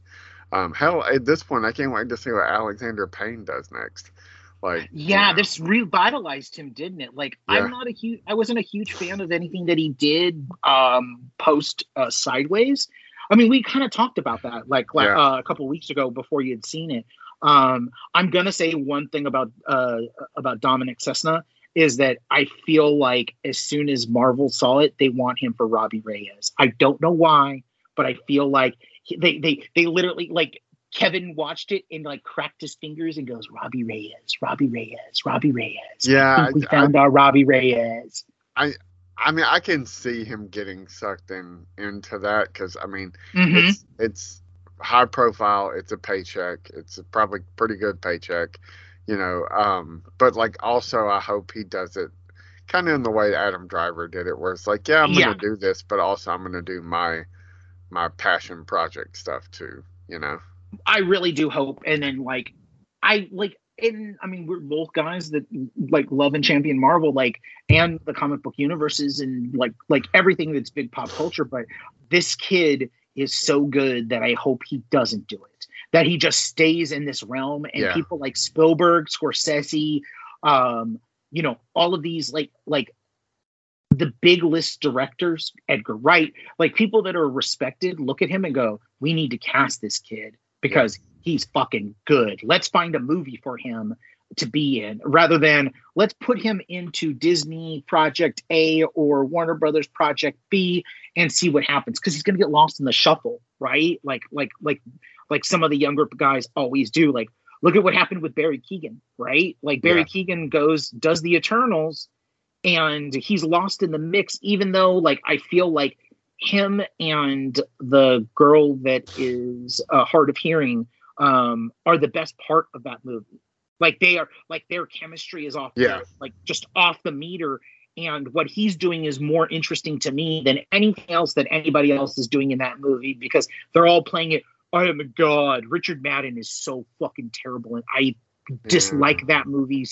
Anyways, not to see it here or there, but yeah, like this kid deserves, and he's a kid, he's like 19 or 20. Like this kid deserves all of the flowers, but also to work hard and become one of like the truly, like you can see it. You're like, oh, this is either the start of a great career or they're going to chew him up.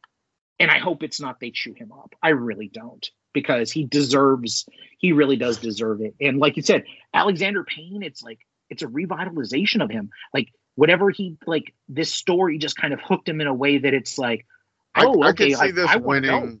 I could see this winning original screenplay. Yeah. Well, especially now that Barbie's out of there and it's in Best Adapted Screenplay. So fucking stupid.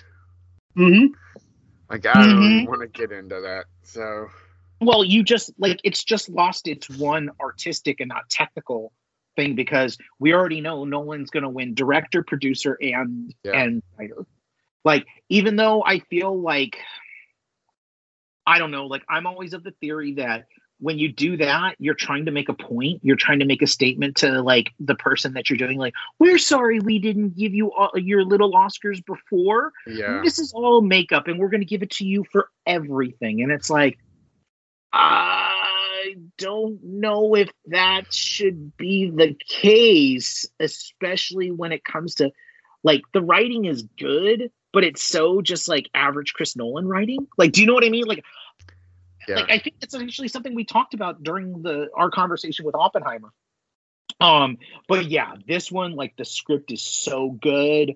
Because this is the thing that I feel like ultimately is the best part about this movie, and how you know it's a great movie that people are going to be talking about for years, is that there's not a single part that is underwritten.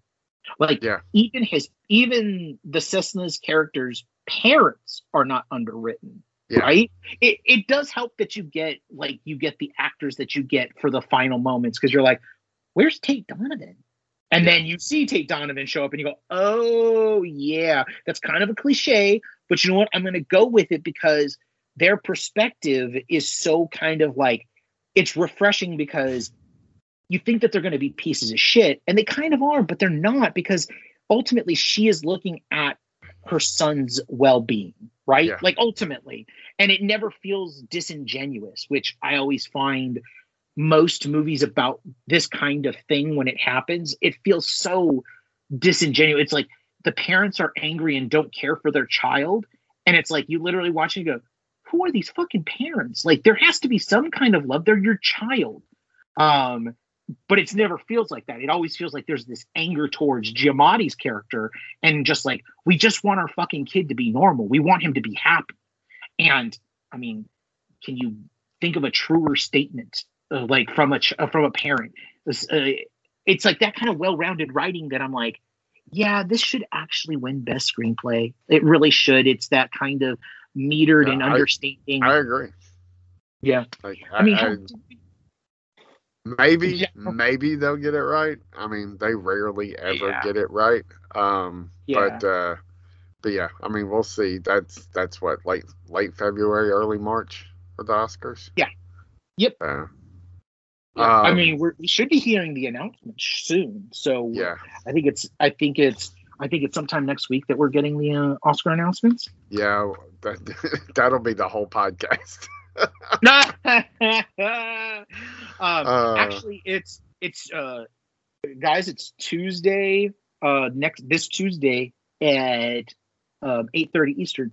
Oh, okay. Well, there you go. So, well, now we know what we're going to be talking about next week. So, absolutely. which actually I got to touch base. We can talk about it offline. So yeah.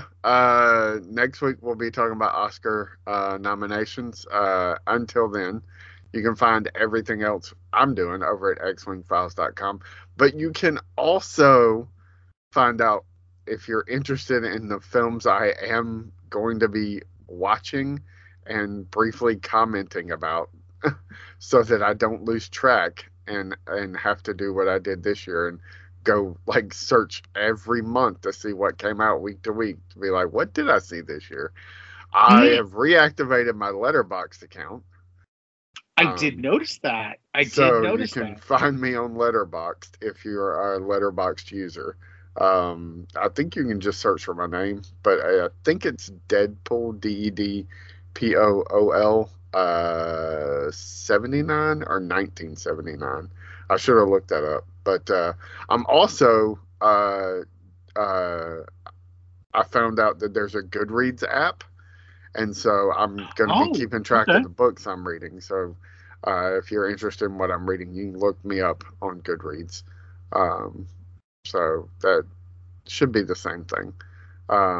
But anyway, yeah, xwingfiles.com. But if you want to read anything I am currently writing, you can check out Adam's website. Yes, and that is themovieowl.com. As I am with as Logan is, I'm on Letterboxd. Like, that's the only social media that I will accept friend requests from. Everything else is personal. So like this one, I finally figured out that this is the thing that I love, because it's all about movies. So, and some TV. If you type in a TV thing that's a miniseries, it will let you actually add it. I did with Echo, because it was like, I was like, what? And it's like a 6 hour, it treats it like a 6 hour movie. It's kind of hilarious.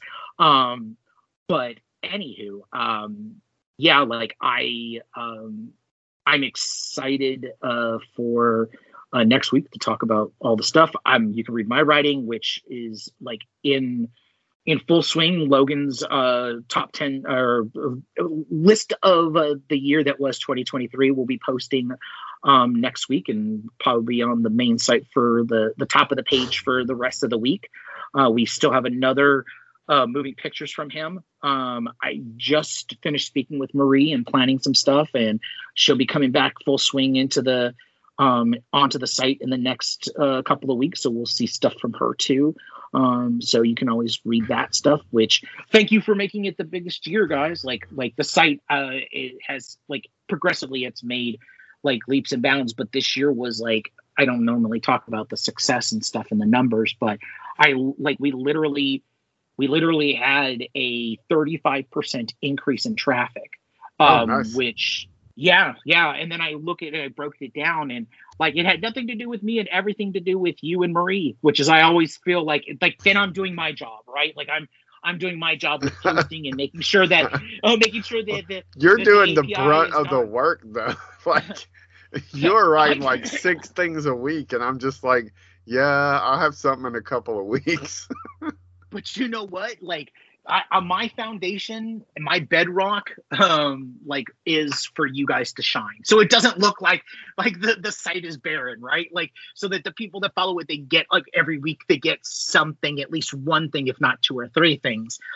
So, but I mean, it's like, it's all in service for you guys. Like, that's honest. Like, I love being an editor. I love being able to, like, work on both of your stuff and get like surgical with it and making sure that, like, you know, things like search hits are the right things so that we get maximum number of hits beyond just our core fan. And, you know, it like this year I put a lot of work into that. And so, like, I'm very happy that we got a huge, like, I never had 30%. Like, it was like always hovering at 10 or 15%.